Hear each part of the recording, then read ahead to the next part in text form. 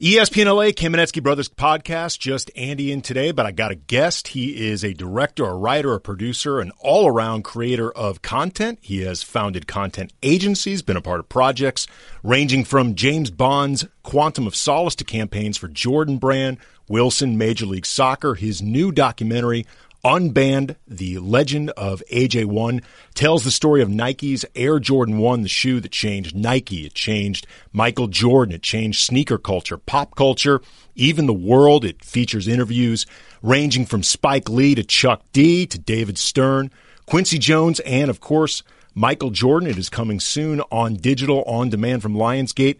Dexton Deboree, how are you, man? I'm great. It's good to be here. Yeah, it's great to have you. I guess to begin, what made you decide to tell this story? What was the impetus?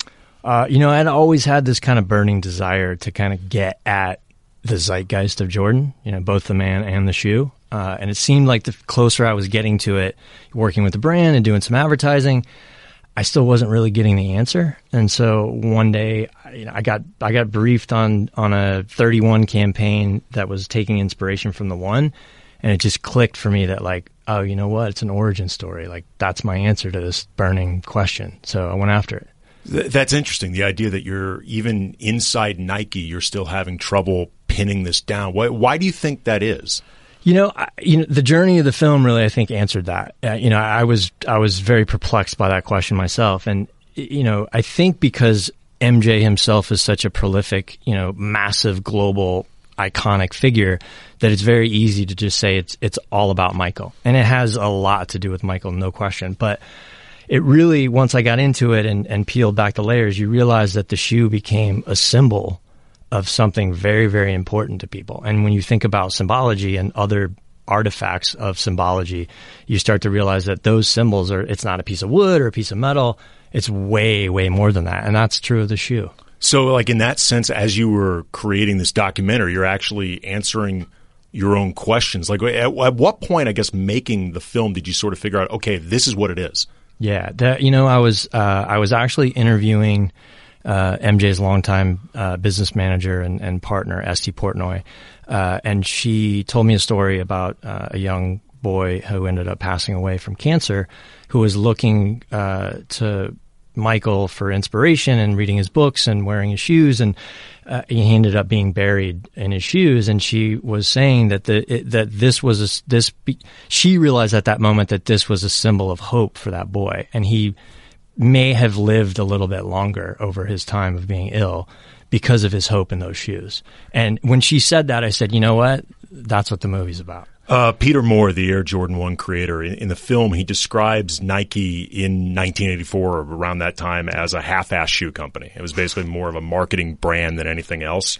And they were getting crushed by Adidas, heading into that draft where they eventually ended up, putting all their eggs in the Michael Jordan basket. How critical was it for Nike just in terms of company solvency or longevity to have come up with something like this shoe?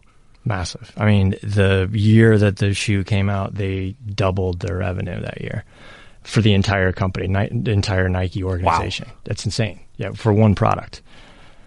That's yeah. So, I mean, you think about what might have come without that doubling of a product and without like a real identity or direction. If it might be premature to say Nike would have folded, but it definitely would have been a different company than what we have now. It would have been different. Phil Knight likes to say that, it just would have been a different journey, and I believe that to be true. But, it's hard to say what that journey would have been without Michael Jordan. One of the things that I learned about sneaker culture in this movie that I thought was really interesting is how sneakers themselves, they began as this status symbol. Like, if you own them, you were playing lawn tennis, which meant you were rich. And then sneakers became sort of the shoe of the poor.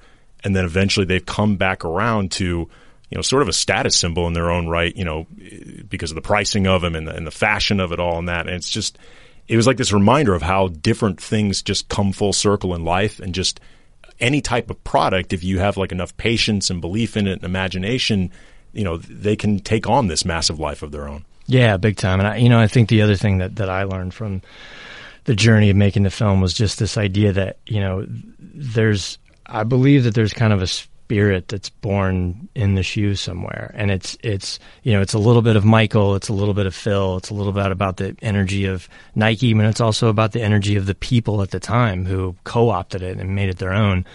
But it's almost this thing that where the shoe was almost going to happen no matter what. Like it had a destiny, it was going to fulfill it. And like, because MJ didn't want to do it, Nike didn't originally want to sign him. There was all these factors that made it really unlikely, but they came together and they happened anyways. And then it exploded.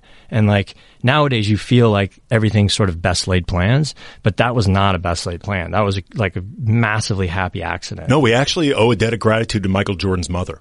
Yeah, like she ultimately talked him into doing this 1000%. Because he was skittish about, Nike going in such a different direction. And do I want to be like this human embodiment of a shoe? And she said, no, do it. Yeah, he didn't even want to go to Portland, for the trip to even meet him. And she said, no, you have to go. It's the right thing to do. And it's a respectful thing to do. Yeah. Speaking of Michael Jordan, being the face and the embodiment of the shoe, Phil Knight was told at the time that this shoe was going to be the death of Nike. And, you're putting a black athlete front and center, not just of like this campaign, but again, like he is the embodiment of this shoe. Like Michael Jordan and this shoe will be interchangeable. And it's funny how Nike didn't just have the correct vision in terms of picking Michael Jordan and, showing how the racial element of this can be transcended, at that time, in the 80s, or you could say even now, that racial element can be transcended, but also just they were ahead of the curve in branding, like the idea of humanizing brands. Because if you look at the way branding is done now, that's something that all these different companies are looking to do. Yeah, I just thought that was really interesting. Yeah, it's massively so, and I think it speaks a lot to Nike's really original ethos. They were a bunch of athletes, and the one thing that they've always done extremely well is they've known who they are and they've stayed true to it. They make products for athletes, and they're made by athletes because most of the people that work there are athletes, and I think that expressing yourself with authentic intention is really what you're talking about. And, you can't fake that. Right. Obviously they went full ahead with Michael Jordan, with this branding plan. But like, did you get a sense at all of internally how concerned they were about what people were saying? Like, no, really, you can't do this with a black man, with a black athlete, like at this time, like this will be problematic. Yeah, I think it was actually less internal and it was a lot more external. The legal team and, the consultants and people around them were like, no. But internally, it was pretty consistent that they were like, yeah, no, doing it. Are they just like a pretty, I don't want to, progressive, now has taken on this term that, it's been a vocabulary, it's been co-opted, but just that type of vision, like, is that just pretty consistent with what they are? Yeah. It really is. They've always really taken risks. They were kind of born on it, from the Prefontaines and, Phil back in the day, picking MJ, but everything has really been like they stuck with Tiger, they backed Colin, they've always taken risks and said, we're going to do what we feel is right. If everyone doesn't love it, so be it. It's also funny too, just the idea of seeing Nike and especially Michael Jordan in this rule breaking light. Because, they're both very corporate. I mean, Nike is this massive corporation. Michael Jordan is a corporation in and of himself. But also, Michael has this very buttoned down, manicured image by design. He's done a lot of that, for the idea of the bigger picture of what he's doing branding wise. And it's easy to forget how, like, at the time, Michael Jordan rubbed people the wrong way. He was considered brash. You show up to meetings wearing sweatsuits. Like Michael Jordan actually had a period where he rubbed people the wrong way. Yeah, and for him, I think he'll tell you, and his mother will tell you as well, that he grew up right, and he actually never set out to be a rebel or a renegade. Like, he's never done things to say, F you or, stick up to the establishment. He's just insanely confident in who he is. So he's always been exactly who he is. And that mixed with like an insane amount of competition, has led him to be like, oh, I'm going to do it my way, not necessarily against you, but just because I'm confident in my way, and my way is going to ultimately let me win. But it's interesting, too, though, because even with that confidence, he still had some apprehension about the idea of like this being the marketing plan because it was just so different. Yeah, absolutely. You know, it's just funny, the idea, too, like in, you know, Spike Lee being early involved with this campaign, like all these things now that we sort of take for granted in marketing, the idea of these athletes showing all sides of their personality and wanting them to do that, or the idea of Spike Lee or different directors that either would be considered controversial or something like that being involved in these campaigns. Back then, that was pretty wild. Yeah, and, you know, Spike talks about this a lot, but he was pretty shocked that he got chosen when, you know, Michael was, this rookie with all this potential, and, you know, they're with this big ad agency and they could have picked any A-list director at the time, and Spike certainly was not that then. It's hard to imagine now because he is, but back then he wasn't.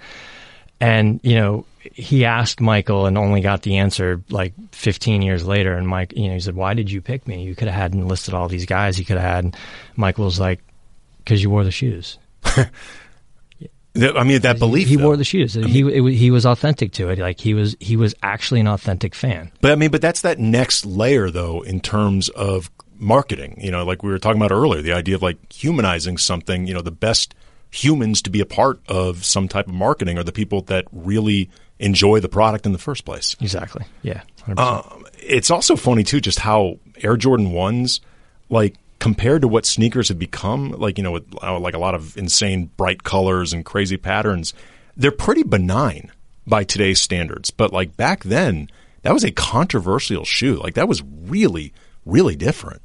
Yeah, you know, I mean, it broke the NBA's color rule, you know, so it was very different. But it was all that red, you know. But I think that the simpleness of the silhouette is part of what has made it so iconic and so lasting. You know, if it would have been some crazy design, you know, that was, you know, oddly shaped or whatever, like I don't know that it would have lasted the test of time, you know, so much. But it sort of continues to break through and become popular again with each new sort of fashion trend. So there's something essentially grounded even at the time when the shoe was considered really groundbreaking. Like there's something familiar in that design. Yeah, absolutely.